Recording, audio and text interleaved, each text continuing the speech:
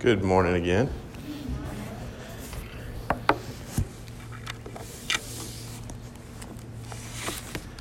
Last week I started the sermon series with a quote that I'll remind you of today. It's a quote that I think is important for each and every one of us as we realize as Christians we live behind enemy lines.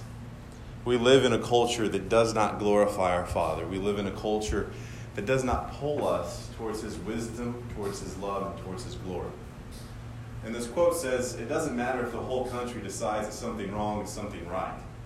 When the mob and the press and the whole world tell you to move, your job is to plant yourself like a tree beside the river of truth until the whole world know you move.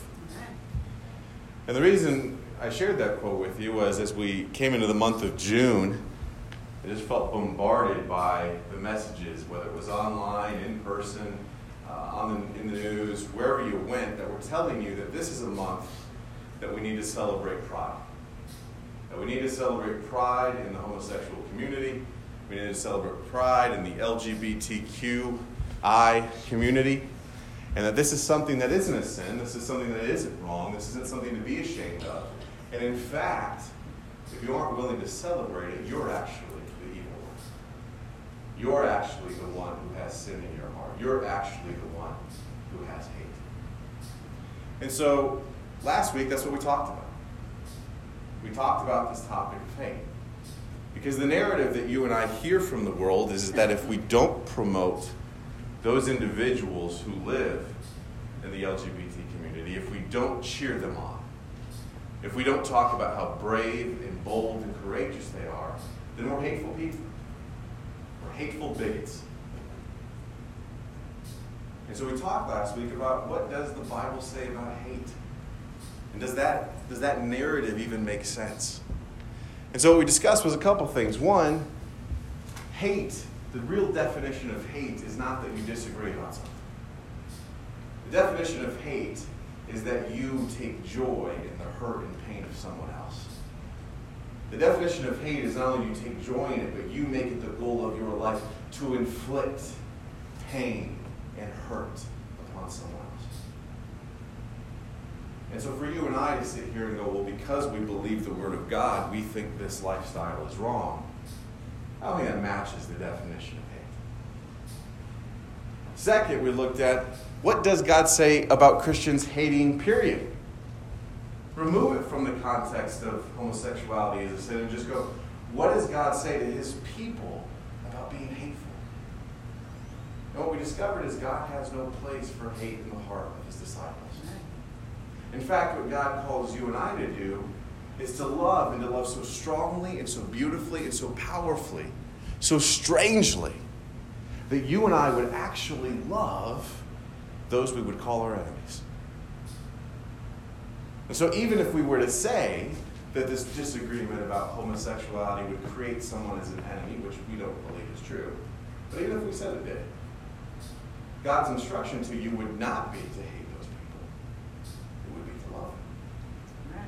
This has always been what makes Christianity unbelievably different from everyone else.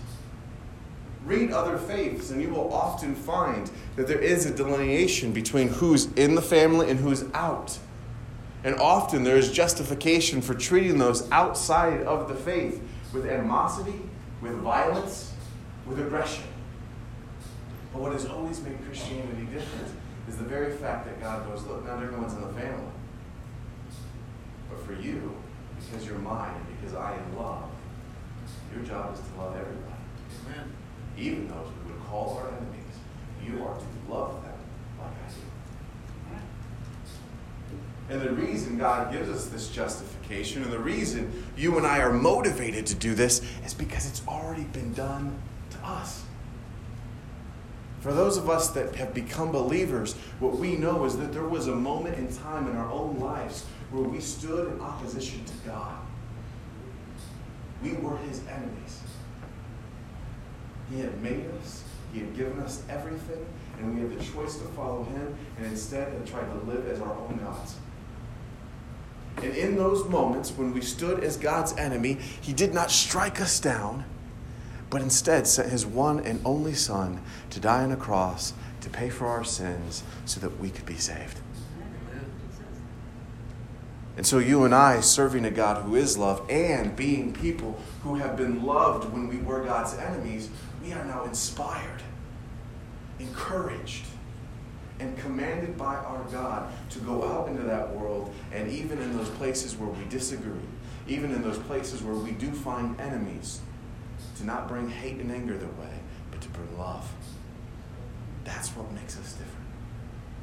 Remember last week we talked about how God opened our eyes to the fact that if you think you're loving just because you love those who love you, everybody does that. The worst, the most vile people in the world still treat kindly those who treat them kindly. The most evil people in the world still tend to have a positive affection for their own children. So if Christians only show love to those who love them, it doesn't make us different. It doesn't highlight the beauty and the awesomeness of our God. And so today what I want to talk about in relation to this topic is the converse of hate, which is love. Amen. And talk about what does God mean when he says love. Because I'll be honest with you, and I don't think it's unintentional. I think a lot of this narrative around Christians being hateful of the homosexual community is not done in honesty. It is done by us redefining words and just twisting their definition slightly. And I think one of those words we've twisted is hate. And I think the other is the one we'll talk about today, which is love. If you have your Bibles, go ahead and flip with me to 1 Corinthians chapter 13. In 1 Corinthians chapter 13, we come across the best biblical definition of love that we can find. I think it's important as we look at 1 Corinthians 13 that you notice how long this definition is. And the reason I want you to pay attention to that is because it is my belief that there are some truths that are in many ways fully beyond the concept of words. You notice as we go through this passage how Paul will define love for us by pointing both to what it isn't and both to what it is. And what you end up realizing about this agape love that Paul is describing is that in all honesty, it is bigger than can be contained by words. The words can help us fence it in. The words can help us clarify what it's not. They can clarify how it acts. But can we fully encompass the power of this thing in human words? Not really. It's funny, I think as modern Americans, we struggle more with this concept because we have been raised in a society that is unbelievably humanistic. We've been raised in a society that teaches us we can learn and know and do all. Even if you just go through elementary and high school, right, kind of pay attention to how we teach things, we often take scientific theories, which have some evidence and some support, and we teach them like a hard and fast fact. And with things like internet and Google, we no longer are comfortable with things we don't have answers to because we expect knowledge to just be at our fingertips. So it makes us very uneasy when we come across something that can't fully be encapsulated in words. Well, let's be real, many things we encounter in life are just that. This is why you like 60 different love songs, all having different words. Why? Because that one song that describes it in that one way, you go, yeah, that's kind of right. Yeah, I can see that. I felt that. And then that other song that plays right after describes it in a slightly different way, and you're like, you know what? It's also kind of like that. It's one of these beautiful things that can't fully be captured by our words. And so in this, Paul does his best to hone us in on what it is, but there's still at the essence of it. It is these things and even more. In 1 Corinthians chapter 13, he says this, "If I speak with the tongues of men and of angels, but do not have love, I have become a noisy gong or a clanging cymbal. If I have the gift of prophecy and know all mysteries and all knowledge, and I have all faith so as to remove mountains, but do not have love, I am nothing. And if I give all my possessions to feed the poor, if I surrender my body to be burned, but do not have love, it profits me nothing." Love is patient. Love is kind. It is not jealous. It does not brag. And it is not arrogant. It does not act unbecomingly. It does not seek its own. It is not provoked. It does not take into account a wrong suffered. It does not rejoice in unrighteousness, but it rejoices with the truth.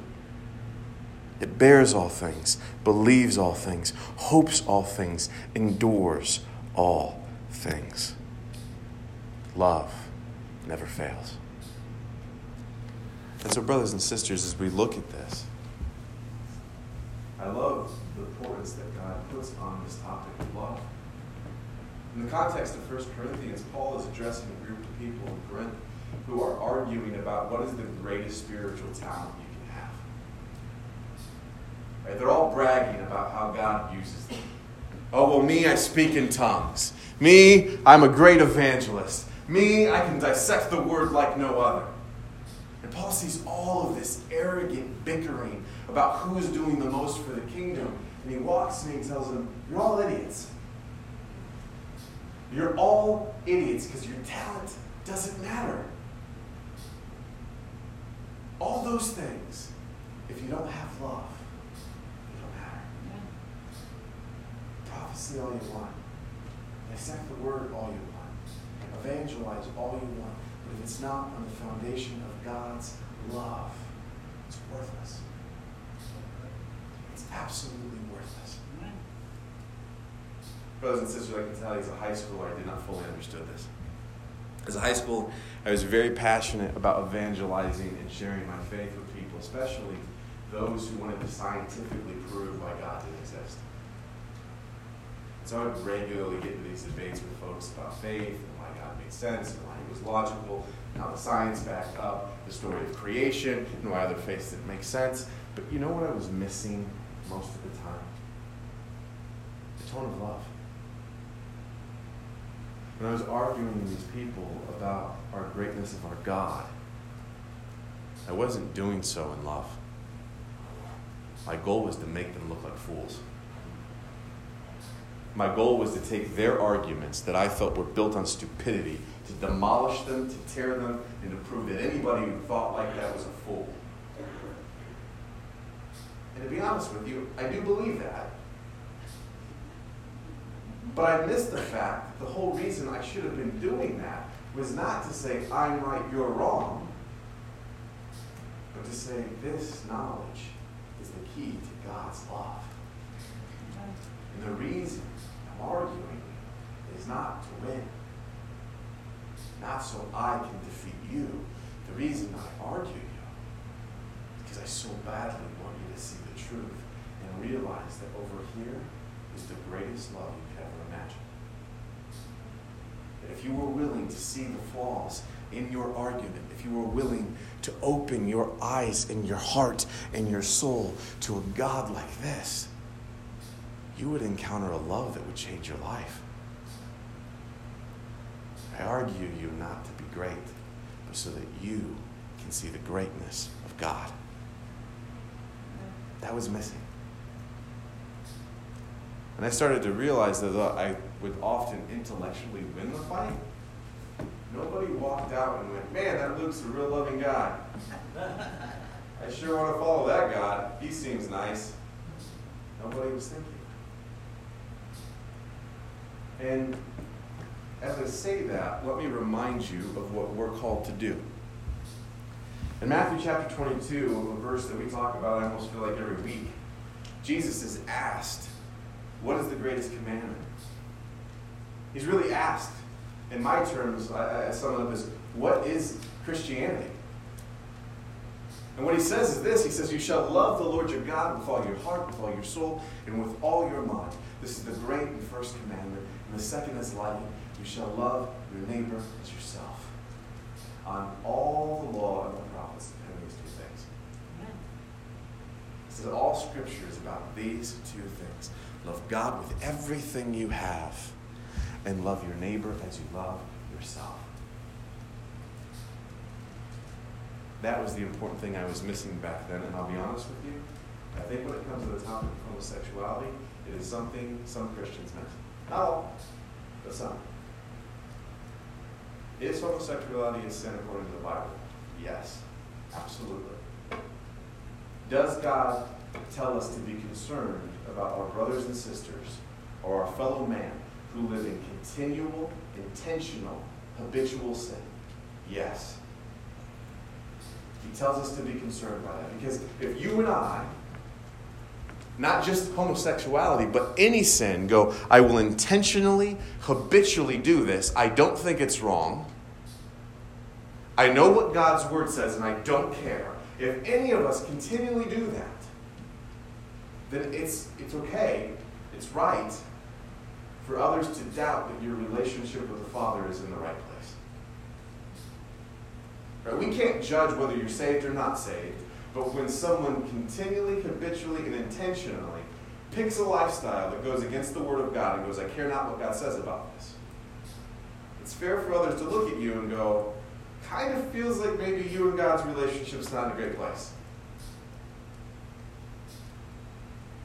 So it's fine for us to admit that homosexuality is wrong, but I'll be real with you. I think many Christians who do have also done some with disgust, have also done some with hate, have also done it to hide darker feelings that are in their hearts. When we talk to someone who lives in these lifestyles, what they should not feel from us is hate. They may find that we disagree about what they do is wrong or right, but what they should never think is that we hate them. What they should never think is that we don't want them near us. What they should never think is that we despise them. And I think many a Christian has used what God says about their lives being sinful, and accurately so, as a cover to show anger, to show discrimination, to show what the world would call homophobia. And what I'm telling you, brothers and sisters, is there's a way for us to sit with love that both declares what they do is wrong, but also shows that, well, I think what you do is wrong. I love you. I care for you. And that's what we've got to find. We've got to be real enough in our hearts to know that when we talk about these things, when we discipline, when we bring the word to show darkness, we do so motivated not by arrogance and pride, not motivated by anything else, but motivated solely and utterly by what? By love. And if we find in our own hearts that it is not love that is motivating us, then we need to get right with our Lord and correct that. God's desire in our heart would be that each of us firmly stand by the word of truth, saying, yes, this is wrong, but do I love you? Let me give you what I think is an example of why this is prevalent and why I'm even speaking to it. I know many Christians who, when it comes to the topic of homosexuality, have many passionate things to say. Have very strict rules about how they would interact with the homosexual in their life and about what those relationships would look like. Yet those very same people have dear friends and close people in their lives who are intentionally living in premarital sexual lifestyles, just of the heterosexual variety. Seem to have no qualms about that. From the eyes of God, when we look at people who live in a homosexual lifestyle and we look at anybody else who lives in any other heterosexual sexual sin, there's no difference. The Word of God equally looks upon those of us who are gay as those who go, I will have sex outside of marriage. They're the same thing to God. Yet I would say I don't think the church has treated those two things exactly the same. Often one, we full force meet with the Word of God, we meet with the strength, we meet with force, and the other, we kind of just go, let's look away from that. Maybe they'll figure out they shouldn't be doing that. Why? The Word of God doesn't treat them differently. The Word of God doesn't address them in a different way. I think, brothers and sisters, when we see something like that, it reveals to us something not about God, but about us. At one, we are more motivated to address than the other. I know many Christians who would not watch a show that has a homosexual relationship at its core, and I personally agree with that. I would not do that. But I know many Christians who will watch the exact same type of shows whose whole goal is to see main characters sleep with other people. And they'll go, that's fine. That's good. How? How much of our entertainment regularly glorifies sin? And on that we go, well, that's okay. But this, no. If you're not coming to that distinction from what the Word says, where are you coming to that distinction from? Where's that outside source that's directing you in this? And I say this, brothers and sisters, because this is where God wants you and I to get real, not just about what His Word says, but how has it impacted our lives and souls. Remember, one of the most profound things that Jesus taught to was when He preached on the Sermon on the Mount, He was encouraging the people listening to Him to think more deeply about the commandments of God. He said, you've heard it said that you shall not commit adultery. But I say to you, if you even look at a woman with lust in your heart, then you have committed adultery. You have heard it said that you should not commit murder. But I tell you that if you look at your brother with hate, you have done that. His point is you have taken these laws and you've placed them on these hardened actions only. But you never thought about what God was trying to say about your heart. Of course God doesn't want you to murder, but He also doesn't want you to be a person who walks around all day wishing people were dying, wishing that tragic things would happen to your boss, wishing that you could just push people out of your lives because you can't stand them. God wanted deeper change than just behavior modification. He has come into your heart to pull out the sin and darkness and to replace it with a brand new heart. A heart that loves truly, powerfully. And that, brothers and sisters, is the truth and the balance I want us to find. I don't want us to be the people who act like what God's Word says doesn't matter. That act like it doesn't clearly say within Scripture that homosexual lifestyles are wrong. I want us to stand by that truth, to not be ashamed of that truth, but also realize I can do that and be loving to everyone I encounter. Those who disagree, those who agree, those who even live in those lifestyles. I can show them love.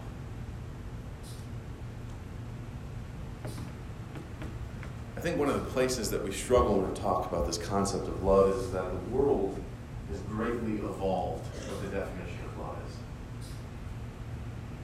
It's why many of us are actually hardened to it.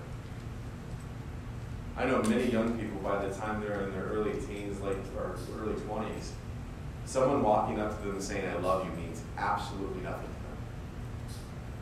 Because they've heard it a million times. And what they've realized is, none of those people love me. Right? Someone said, I loved you because they wanted to do something in the bedroom. Someone said they loved me because they wanted me to do them a favor. Someone said, I loved you because of whatever. But they didn't love me. It's one of those words that we butchered. And so what I want you to see is when we look at it from the perspective of God, it's important to break down how love looks. In fact, in the New Testament, there's 4 different words that we all see in English translated as love. And each of them is different. The first is eros, which refers to what we commonly use as romantic love. This positive affection for you, this sexual attraction, this feeling between someone that there's a romantic connection. Then you have storge, which storge refers to this love between a family. The example often given is how a mother loves her child. A deep affection. But a deep affection that comes from a bond. A real bond that can't be denied. A bond that exists. And then you have phileo, or phileo, as we often call it, which is brotherly love. Kindness that I have for friends. A positive affection for those that I encounter. I would argue, brothers and sisters, in our world, when we see love used, mostly it is those 3. And what those 3 have in them is those three are about positive affections for people because of either position or action make me feel good. Right? This is worldly love. This is the kind of love that's like, because you do something for me, I do something for you. Because you make me feel good, then I will make you feel good. But the love that we often describe in the New Testament, the love described in 1 Corinthians 13, the love in Matthew 22, is none of those loves. It's this one called agape. And agape love pushes all other love down. Agape love is the kind of all-consuming love that says, when I have agape for you, that lives you above all else. Agape love is not just built upon feelings, but it's built upon truth, and truth that shows itself in action. Agape love has the strength to it. And to be honest, brothers and sisters, I think this is what often is missing from the love in our culture. The reason so many of our young people have no affection for love is because they've never seen it translate into action. Oh, great, so you have positive feelings for me. That's wonderful. Will you sacrifice for me? No. Will you do anything meaningful for me? No. You have positive feelings, and if you get extra time, extra money, extra effort, or it's no inconvenience to you, then you'll do something for me. Great, thank you. Agape is the kind of love that says, I will sacrifice my life for you. Agape is the kind of love that says, I will go through difficult times. I will make myself uncomfortable. I will do what is hard, not because it benefits me, but because it benefits you. I'll do it with joy. I want to. And this agape love brings to it a strength. Look at Romans chapter 12. We start to see with this love that there is a morality and a strength to it. Romans 12:9 says, let the love be genuine. Abhor what is evil and hold fast to what is good. Notice what Paul's starting to say here. This love that you have is not just built on a feeling, but it's built on the truth of, is it good or is it evil? Love distinguishes between these things. Look at 1 John 3:18. Little children, let us not love in word or talk, but what? In deed and in truth. So this love isn't just built on what's good and evil, but it then shows itself not just in what I say, but how do I act? How do I behave?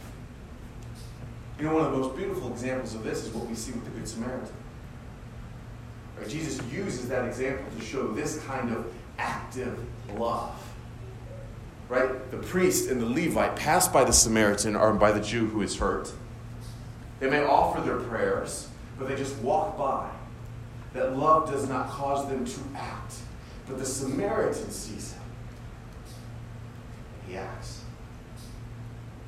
He stops his journey. He stops his path. He stops his will. And he submits to what has happened before him. He takes up this stranger. He sacrifices for this stranger. He makes the needs of that stranger greater than his own. That love shows itself. Often in those cases where agape love is present, it's never a surprise when those people tell you they love you. Have you ever had one of those moments in your life where you work up the courage to tell someone you love them, and they're kind of like, yeah, I kind of knew. It really wasn't surprising. To be honest, that's how good love should be. If you ever have someone tell you they love them, or you tell them you love them, and they're shocked by it, it's not a good thing. It typically means you have not acted towards that person in any way, shape, or form that's loving that would reveal to them you care about them. Typically, if someone is important enough to you that you would sacrifice your life for them, it's kind of showed itself. It's shown in how you spend your time and your money and the words that you say and the actions that you take. And it's shown in the way you look at them and it's shown in the way you behave around them so that when you finally go, I love you, you're kind of like, I know. How? Because it's literally been written in everything everybody knows you love me. It's the worst kept secret ever. In Proverbs 13:2, it says, whoever spares the rod hates his son, but he who loves him is diligent to discipline him. Do you see how the strength of love starts to show itself? Not only is it built on what is good and truthful and honest, and not only will it take action, but it will actually take action that could temporarily inflict pain upon those that it loves. This is the kind of love that truly says, I will do what is for your best, even if that is discomforting. God, do we miss this love in our culture? Honestly, I think us missing agape love is one of the biggest problems in our entire society. We so dislike discomfort now that we basically separated ourselves so that we only hang with people who are just like us. I can't talk to a Democrat if I'm a Republican because I disagree with you and your discomfort makes me angry and you're evil and I want you out of here. Why? Yeah, you may disagree on some pretty significant things, but you can't find any common bonds. You can't sit in a room with respect. You can't sit in a room and realize there might be a way to mutually benefit each other. You might realize that the best way to show people that maybe they are wrong or maybe you're wrong is to show some love, to show that you are a decent human being, to say that there are some positive values, and realize that in sharing those things, you might work around those other issues. No, what we've done is we've broken into our camps. And anything that makes us discomforting or makes us uncomfortable, get away. Get away. It's evil. It's wrong. Get away from me. God says no, love is all about discomfort. Love is about constantly finding those things that need to be corrected and removing.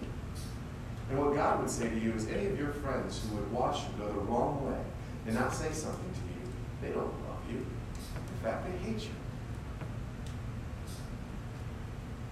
If someone in your life is running the wrong way and you applaud them, you cheer them on, you encourage them, how dare you to say you love them? You don't love them, you hate them. You see them on a path to destruction and you go, keep running, brother. That is not motivated by love. This is what he wants us to see. In Revelation 3:9, he goes, this is even true for our relationship with him. God says, those whom I love, I reprove and discipline. So be zealous and repent.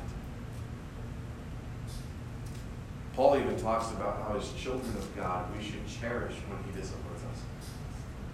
Because it's evidence that we're his. I finally get this now as a parent. Right? This is why at Chuck E. Cheese I can watch 27,000 kids all doing the wrong thing, but only one of them's getting spanked. Because that one's mine. And when I see him do that, and I know he knows wrong, and he knows that was the wrong thing to do, and he went the wrong path, I love him, so I'm correcting him. The others, I don't love them, so they're not getting spanked. That's how that works. And you go, it's kind of weird that the one you love is the one you chose to pull out of the group. The one you love is the one you chose to yell at. The one you love is the one you chose to spank. But that's what happens. Because I have no commitment to those others. I have no dreams for those others. I have no deep desire in my heart to see those others become a person that is honored and cherished and lives a life that glorifies God. But for that one, I do. For that one, I've committed to God that I will do that. So he gets called out. I love him. This is the kind of love that God wants to see in his family. It's why even sometimes our own church is uncomfortable. If you want to come to a church where you can do all the wrong things in blatant view of everybody and never be called on it, you're at the wrong place. There are many churches where that can happen. Where you are not known, you are not seen, and no one will ever call you on what you do. That's not what we believe the Bible instructs us to do. This church, if you're part of the family, we call each other out on things. And Not because we would like to, not because it's fun, but because we love each other. Because we realize that with each and every one of us being addicted to sin, there are moments in our lives where all of us veer the wrong way. And it's comforting to know that in those moments, I have people who actually love me, who will put themselves in that path and go, brother, no, you need to turn around. You veered off course. If you have your Bibles, flip with me to John chapter 4.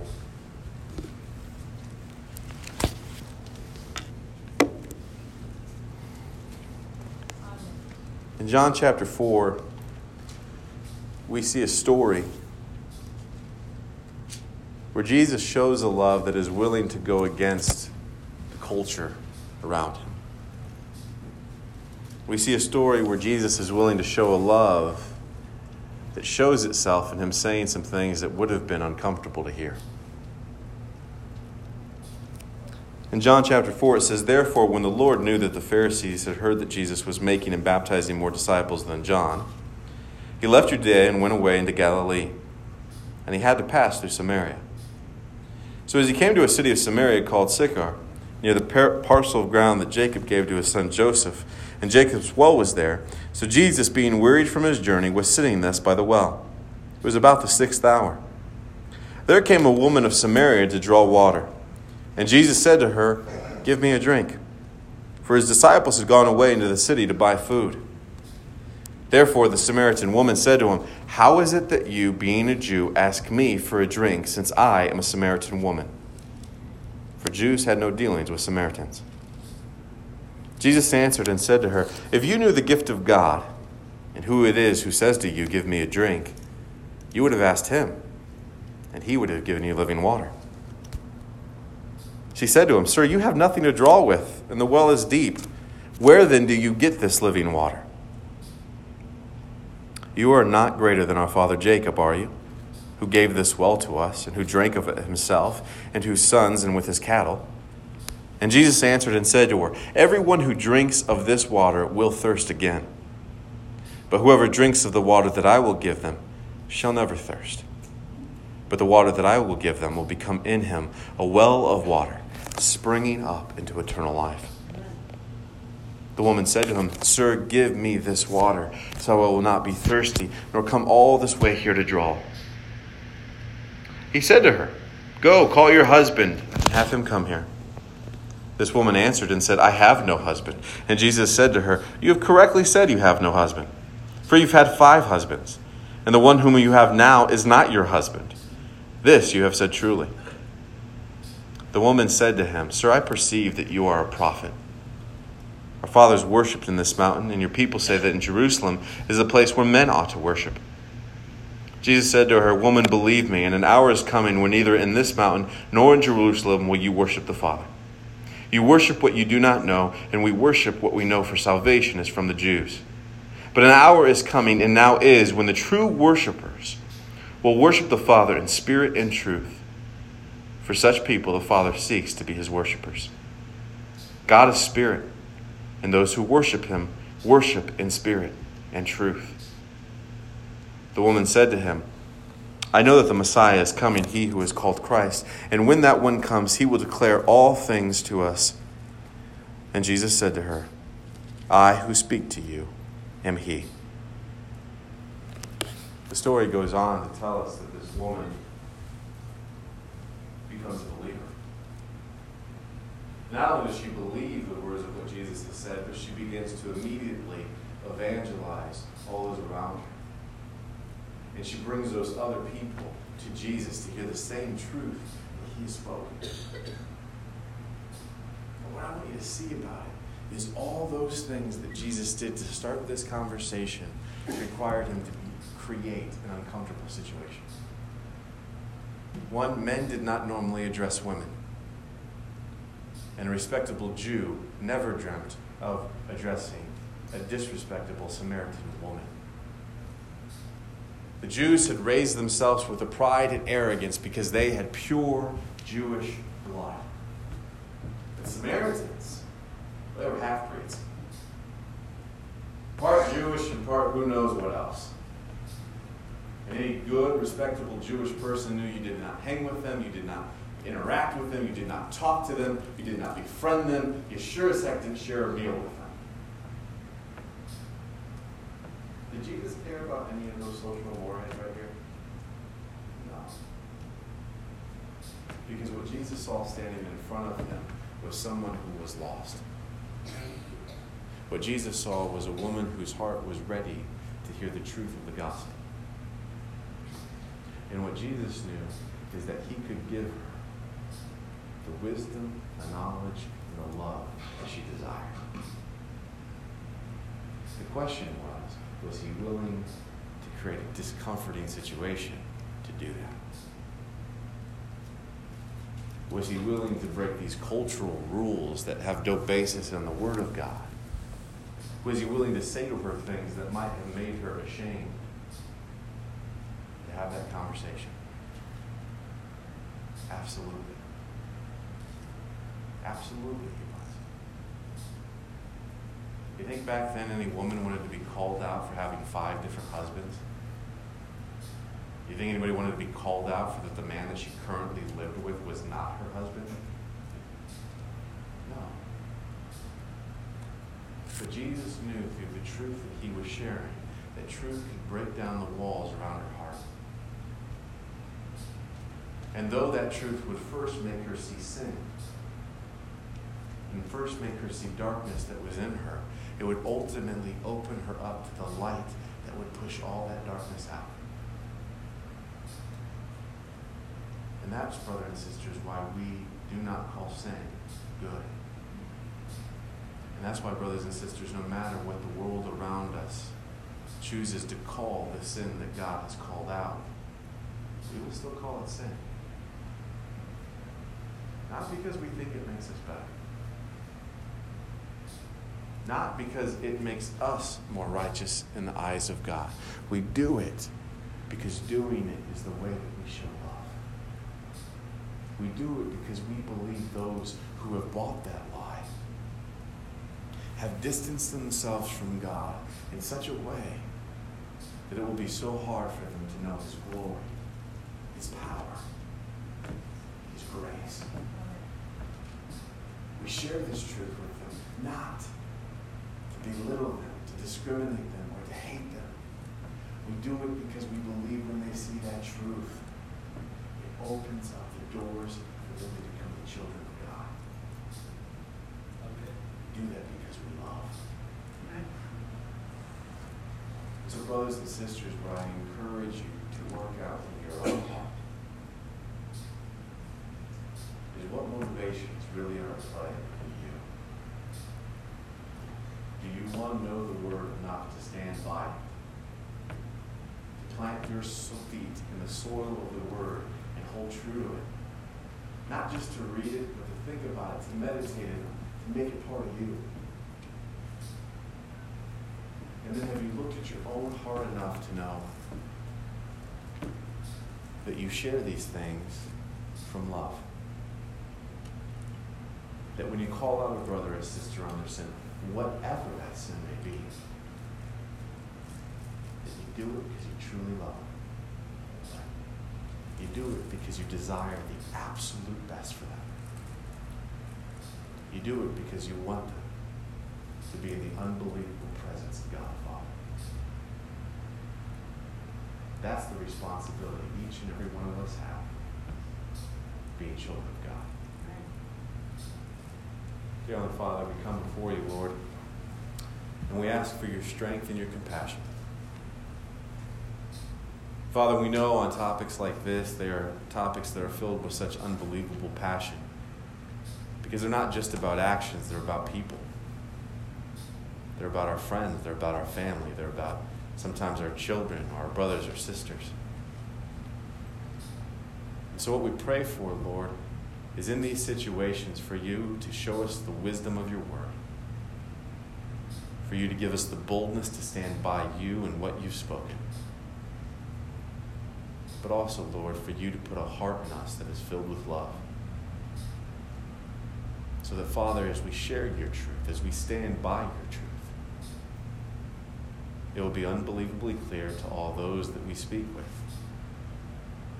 that we do it because we love you and because we love them. Father, allow us to be the light in the midst of darkness. Allow us to be your love in this world of hate.